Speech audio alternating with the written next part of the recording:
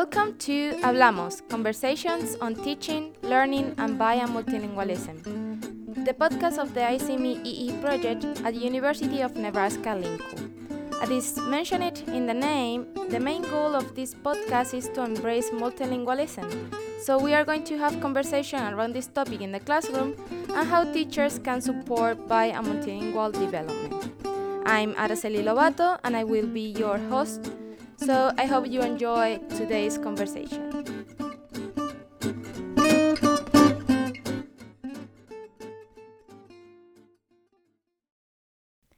Hi everybody.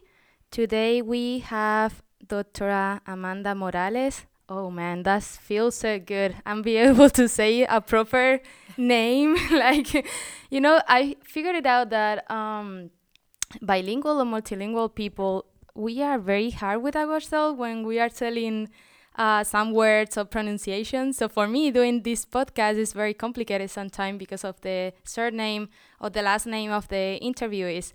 So, that feels so good that I can pronounce it. So welcome to our podcast. We usually started with introducing the guests. So what can you tell us about yourself a little bit? Okay. Well, I am a blend of cultural backgrounds. I grew up in very, very rural Western Kansas. My mother is Native American and Irish, and my father is Mexican American. Wow, such a combination. Yeah. I often get asked, "What are you?" Because it's kind of hard for me to. It's hard for folks to understand just by looking at me, my background. But my father was a migrant farm worker, and he harvested everything from cherries to cucumbers, sugar beets, wheat, all over the United States from about the time he was 9. Wow. And so his education was very intermittent, and he struggled to complete school.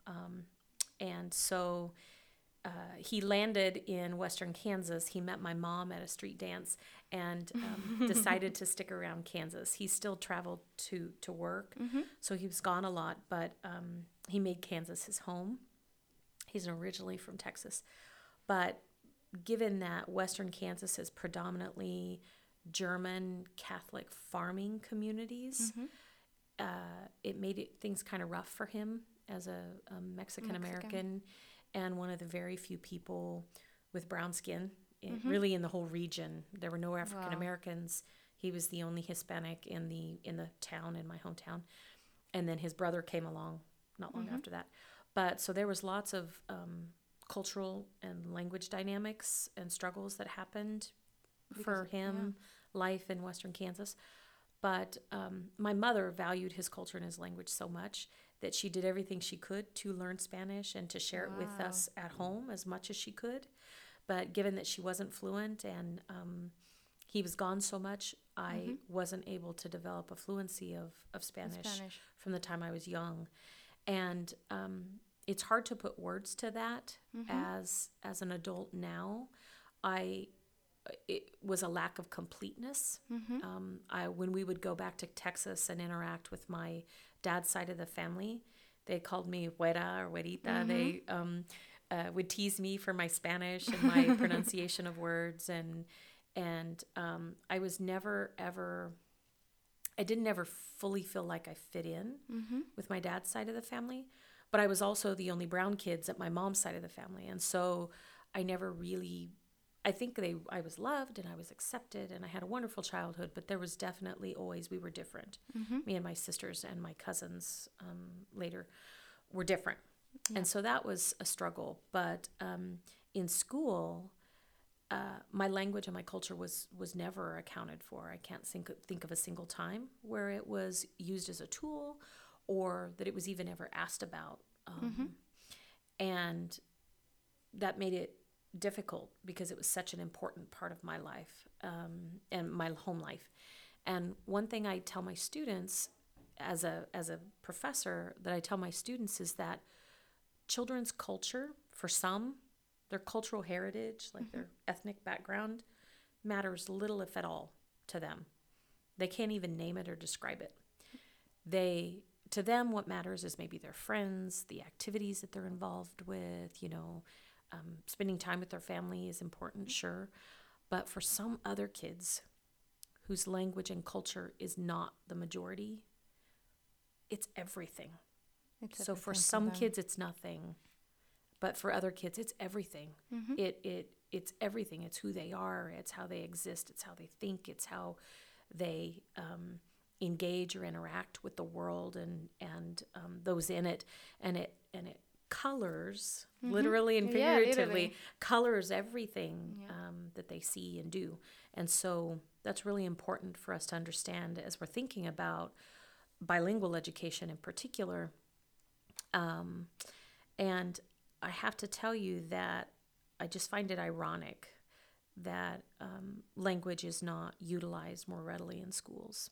Yeah, I think it's a huge problem, and we don't take into consideration those things. But it's for kids. It's very important for them to support their home language.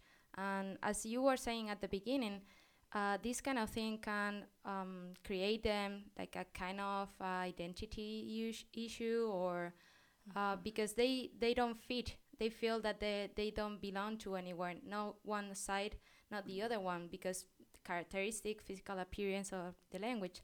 So in other things, this podcast is a tool that we want to create to help those teachers to take into account those students that are bilingual or multilingual, and they are just maybe they are newcomers, or they have been here living for a while, but they haven't feel any support in in their language, the language that they speak at home. So yeah, I think it's very important, the thing that you have said. One thing it makes me think of is the analogy of a house. It's like, yes, I'm asking you to build a house, and I want you to build that house to be strong and sturdy and have all of the elements that I want you to have, right? A full and complete house with all of the pieces. However, I'm going to tell you that you can't use a hammer. Right? Yeah. It's like we tell students, you're building a house, and it's important that you build this house, and you need to have this, and you need to have this, and you need to do this. Oh, but by the way, the single most important tool, the most efficient, effective, useful tool that comes the most natural to you and would seem to be the most realistic and rational, you can't use. Yeah. And we're going to chastise you every time we see you using a hammer. So, and I know that's a bit silly, but that's really what we do to students when we discount their native language, their heritage language, and we don't see it as a really, really powerful tool to help bridge them to new content and new ideas and new language and new vocabulary. And it's tragic. It's fundamentally a key fundamental issue in education, I feel like. And for me, it's ironic, actually, that well-resourced families, and if you were to look at kind of the curriculum options for students in well-resourced schools, they have Latin, English, German, Spanish, all of these other language options that are either available in the formal school curriculum, or they are supplemental programs that parents pay a significant amount of money to get their children access to. So they pay an exorbitant amount of money for children to enroll in these foreign language programs to develop their fluency. And they even spend money to send them abroad to gain that fluency, right? So it's more than just the book knowledge, to have an immersive experience where they develop fluency in the language. Yet we have children coming into our classrooms with sometimes 1, 2, 3 languages. And we reprimand them, and we do everything we can to program it out of them. So on the one hand, in well-resourced schools and well-resourced families, spend a great deal of money and time and energy to help develop that, to make their children marketable and competitive and well-rounded. But we've got children who have that, and we don't see it as an asset. To me, it's just ridiculous and frustrating. and a true problem. And it really is about a paradigm shift in how we see language in schools. And how do you think that this can change? I know that is a difficult question, but Yeah, I think it has to start with a shift in paradigm for administrators, policymakers, and teachers. There has to be a shift in the value that they see or the value that they place on the funds of knowledge that children are bringing into schools. They have to come to an understanding that while their funds of knowledge may look and sound different than your middle class or upper middle class majority white student culture and language, while they may have different registers, they may have different ways at approaching communication, that's still a fund, it's still a resource, and it's one that could and should be used readily in schools. So I think a lot needs to be done at the policy level in relation to how open we are to bilingual education. I think that the research is clear on the benefits of bilingual education for all students, not only the newcomers and second or English learners, but also the majority English speaking students, that cognitively it opens up areas of the brain, it increases functioning in so many ways. I think they have to not only hear and understand that research, they have to be willing to stretch themselves and allow latitude in their schools to then encourage teachers to do the same in their classrooms. And in the lower level, what do you think that we can do in order to change these things, like teachers or families or just regular people? What do you think that we can have in our hand to promote the development of the language of the home and the culture and support these kind of students? Well, I would say all of us have the opportunity to embrace difference and seek out difference. And when you hear a language that does not sound familiar, or you interact with someone whose maybe culture, background, religious perspectives are different than yours, see that as an opportunity as opposed to something to be fearful of or avoid.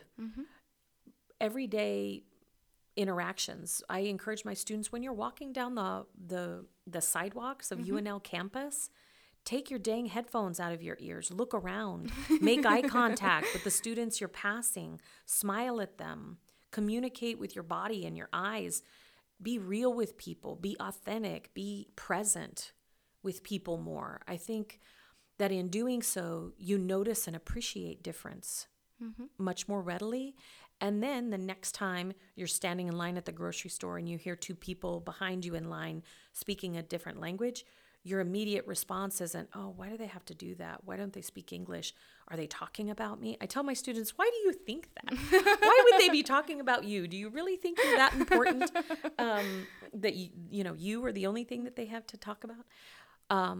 But being open to learning new languages, trying out languages, and not just those that are deemed high status or of high value, but variations of language, I think, increases individuals' appreciation.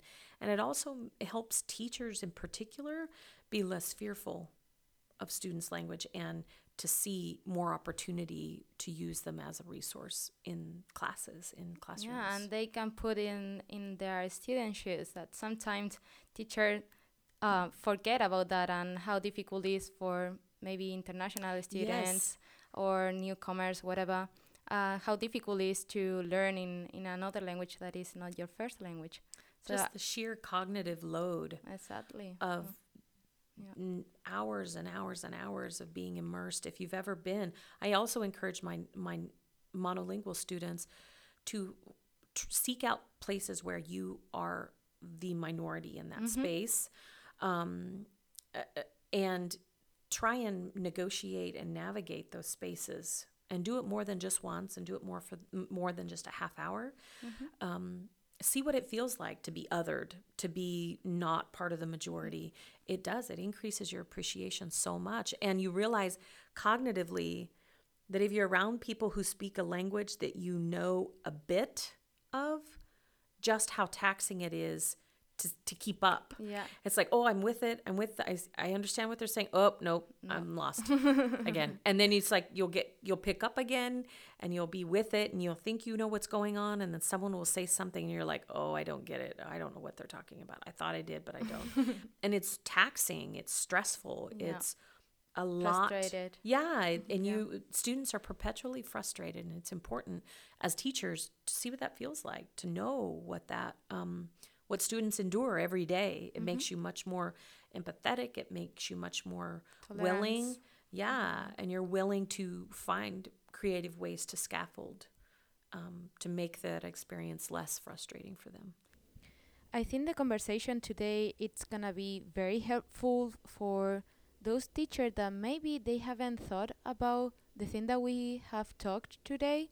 So maybe they don't know the problem that the student may have because they are bilingual or multilingual, or the struggle that they are suffering in their school. So we try to promote and to try to see the bright side of their life. So with this kind of little thing that we are doing for them, maybe we step by step we are gonna make a change. At least, I don't know in the world, but at least in Lincoln or in Nebraska, or actually this podcast is gonna be here around the world, so wonderful. Who knows? Wonderful. So thank you so much. You bet. It was an honor. And if you want to contact her or just ask her a question about her work or her thoughts, you can click on the podcast notes and you are gonna see her email. Thank you so much. Gracias.